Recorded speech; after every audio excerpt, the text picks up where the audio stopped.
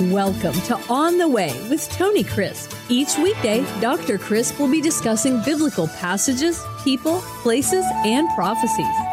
Tune in daily to start your day right and deepen your understanding of how to better walk the way and enjoy the journey. Here's your host, Dr. Tony Crisp. Welcome to On the Way. This is Tony Crisp, and this is the 365 Bible Reading Plan. Today is April 22nd, and our chapter for today is 2 Kings, chapter 19. Well, I hope you have been reading along as we go through these exciting chapters. Now, if you have not done so, I want to encourage you to take the time and read through the parallel passages in 2 Chronicles, chapters 29, 30, 31, and 32. It is the chronicle of Hezekiah, godly King Hezekiah, and some of the things that he did to honor God in his lifetime. Yes, at the end of his life, he made a serious mistake of pride, and in his pride showed all of his treasure to the enemy. That's something we should never do, because many times it is just opening up the door for the enemy to come in and take it, as was the case of Hezekiah and the Babylonians. But as you read those parallel passages, as Ezra wrote them out in 2 Chronicles, you'll see that God used Hezekiah in an unusual way, and so much so that none before him since King David and none after him in the Judaic dynasty was used in such a fruitful and miraculous way.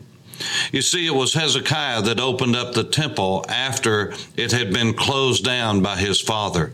That's right. The beautiful temple that Solomon built was completely closed and shuttered by the predecessors of Hezekiah. But Hezekiah took days, a couple of weeks, just to cleanse the temple and to open it back up. It had been completely closed. There was no worship going on, no sacrifices to honor God, and the worship of the true God in Israel did not exist in Jerusalem. And Hezekiah opened it up. Not only did he do that, but since the days of Solomon, there had never been such a celebration of the Passover. They did it a month late because it took them so long to just get enough priests and Levites together to have Passover. There were so many priests that were out of sync and out of work that it took them a while to get enough. And the Levites, who were, yes, of the tribe of Levi, but they were not of the sons of Aaron. They were Levites, not priests. They were more in tune with God than the priests themselves, and so they were ready at a moment's notice and were already cleansed and clean and were able to serve as priests. And so it's an amazing story, and you can read about that in the Chronicles material. But you'll notice that it was in this time period that the northern kingdom fell. And it's interesting as you read through the parallel passages in the Chronicles, how that some of the tribes were mentioned. Manasseh, Asher, Zebulun. They had come specifically, and people from their tribes, back to the homeland of Judah to worship the true and the living God. As a matter of fact, it was one of these tribes that Anna, who was in the temple the day that Jesus was brought in for his dedication, she praised God, and she was of one of these great tribes of Asher and Zebulun and Manasseh. And so it was not a total loss in the north. As I said yesterday in the podcast, many from the north fled to the south when they saw the Assyrians coming, and Hezekiah opened the doors. He wanted them to come. And even when he had Passover, he went went and invited people from every walk of life to come. And so many of them felt free to come when the trouble arose in the north. And that's why Hezekiah built the great broad wall, and God blessed it. But when we come to chapter 19, you have the continuing saga of what was taking place. The great threats of Sennacherib, the Assyrian king, had now come to bear, and Hezekiah did what any man of God, any ruler, any leader should do. The first thing he did was not talk to everybody else. He talked to God. And the scripture says that when Rabshakeh, you'll find in verse 4, when Rabshakeh, whom his master, the king of Assyria, had sent to reproach the living God, and will rebuke the words which the Lord your God has heard. Therefore, lift up your prayer for the remnant that is left. This is what Hezekiah said to Isaiah. This king has reproached the name of the living God.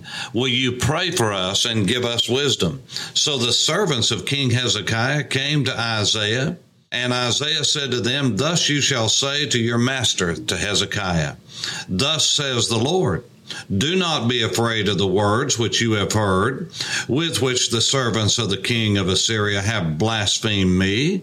Surely I will send a spirit upon him, and he shall hear a rumor and return to his own land, and I will cause him to fall by the sword in his own land.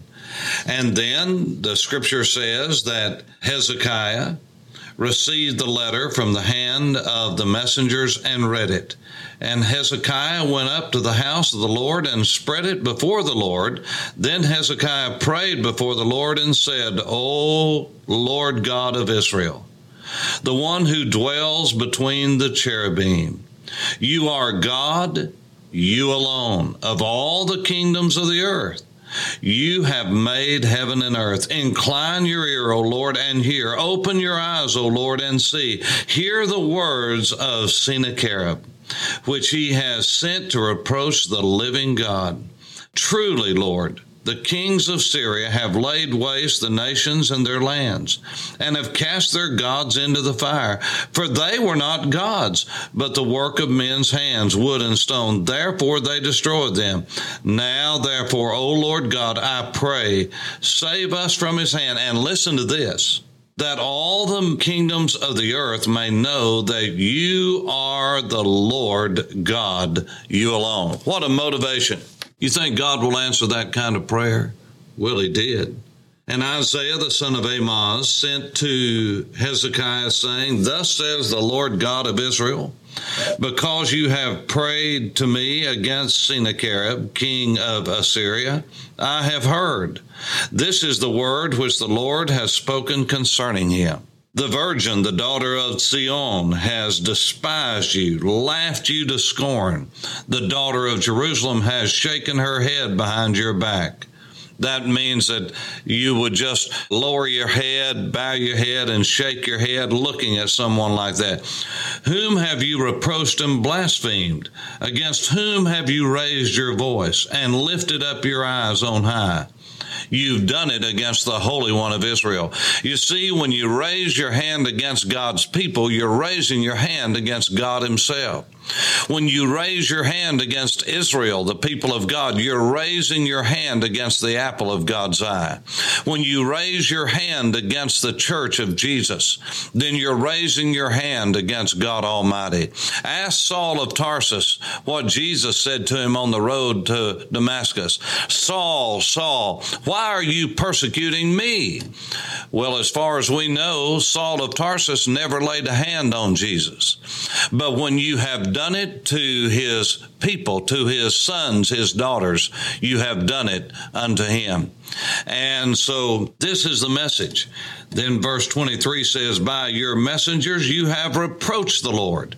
That is, you have spoken against God and said, by the multitudes of my chariots I have come up to the height of the mountains, to the limits of Lebanon. I will cut down its tall cedars and its choice cypress trees, and I will enter the extremity of its borders to its fruitful forest. I have dug and drunk strange water, and with the soles of my my feet I have dried up the brooks of defense. Did you not hear long ago how I made it? From ancient times that I formed it? Now I have brought it to pass that you should be for crushing fortified cities into the heaps of ruins. Therefore their inhabitants had little power. They were dismayed and confounded.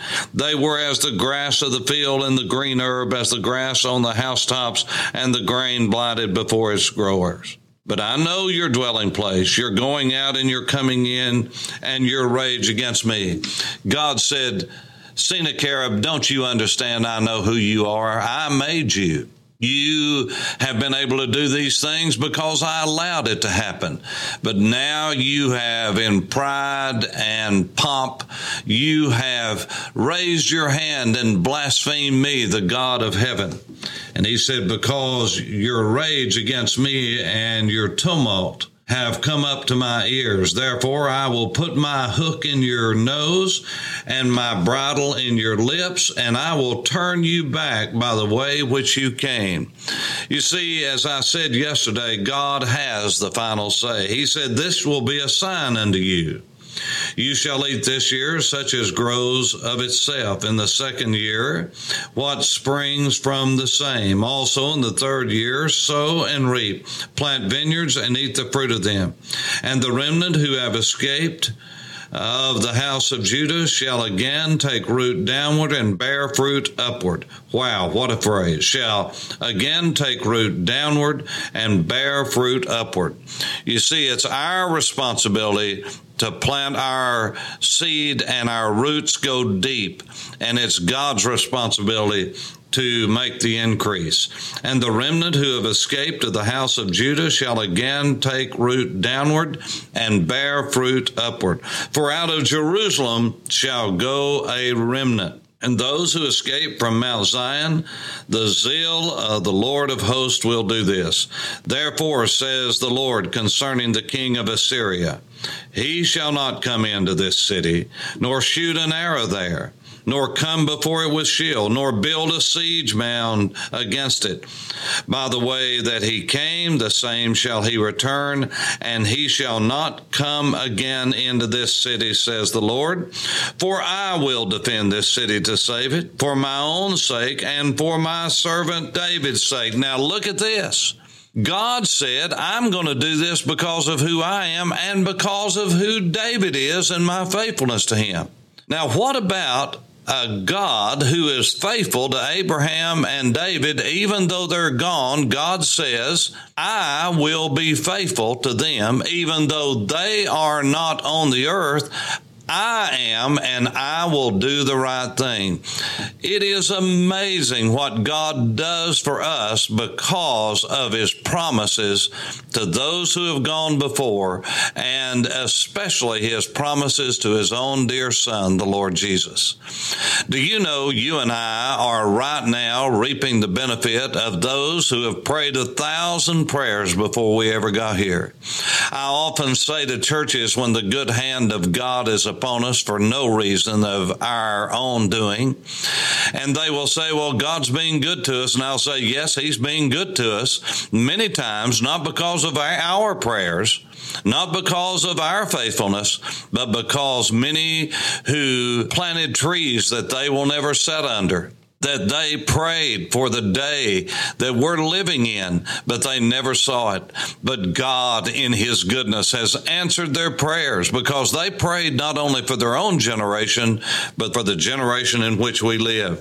And so did King David. So did Abraham. Verse 35, and it came to pass on a certain night that the angel of the Lord went out and killed in the camp of the Assyrians 185,000. And when the people arose in the morning, there were the corpses, all dead. Notice the hyphen. There were the corpses, all dead. So Sennacherib, king of Assyria, departed and went away, returned home, and remained in Nineveh, modern-day Mosul. Now it came to pass, as he was worshiping in the temple of Nisroch, his god, that his sons came in with a sword, and they struck him down, Then they fled to the land of Ararat, that is, the same land where the ark had landed with Noah. Then Esarhaddon, his son, reigned in his place. Now think about it. God said he'll die in his own land, and he did by the hand of his own sons. You see, God always has the final say. Don't be fearful over the blustering of kings and governments and princes and prime ministers and presidents and those in power, because not even the Supreme Court of the United States has the final say. There is a God in heaven who is the final judge, and he will have the last say. There is a king who will rule with a rod of iron one day, and he will have the last say. Beloved, look up. These are great days in which we're living, and we need to understand that tyrants will come and they will go. God will raise up one and he'll put down another. He always is the one that has that say, and he can turn the heart of any man.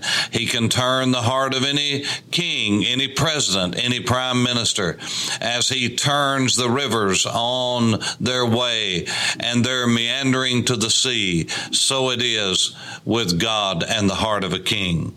And so the final episode was not what the king of Assyria said, but what the king of heaven said. Now think about it. In one night, one angel killed 185,000 crack Assyrian troops. These were the top troops that were surrounding Jerusalem. Do you remember the night in the garden when Peter cut off the head of Malchus, the servant of the high priest? He wasn't striking for his ear. He wasn't that good with a sword. No, he was striking to cut his head off, and the man bowed and bent over, and when he did, he cut his ear off. The Lord restored his ear and said, Peter, put up your sword. If you live by it, you'll die by it. Don't you understand that right now I could call legions of angels? Legions, that's thousands. That's thousands. Legions, plural. That's thousands of angels. One angel killed 185,000 in one night. Think of the days of the great tribulation to come, the great crushing to come. Why, at the sound of the blast of one trumpet, at the opening of one seal, 2 billion, maybe 3 billion with a B will be killed at one time. Listen, you don't want to mess with God. He's the God of creation. He's the God of all the angels. One angel, 185,000 dead, corpses, all dead. Fear God? You better believe it. Our nation has lost its fear of God. We best be regaining it, because the God of heaven will not always be silent. He answered Hezekiah's prayer. He answered through the prophet Isaiah. Maybe God will do it again. We pray so as we walk on the way. This is Tony Crisp. Thanks for listening to On the Way with Tony Crisp. Tune in every weekday for information on biblical passages, people, places, and prophecies. Fridays are for your questions. Email your questions to questions@tonycrisp.org. Then just listen for your question to be answered on Friday's podcast. That's questions@tonycrisp.org. Thanks for listening, and have a blessed day on the way.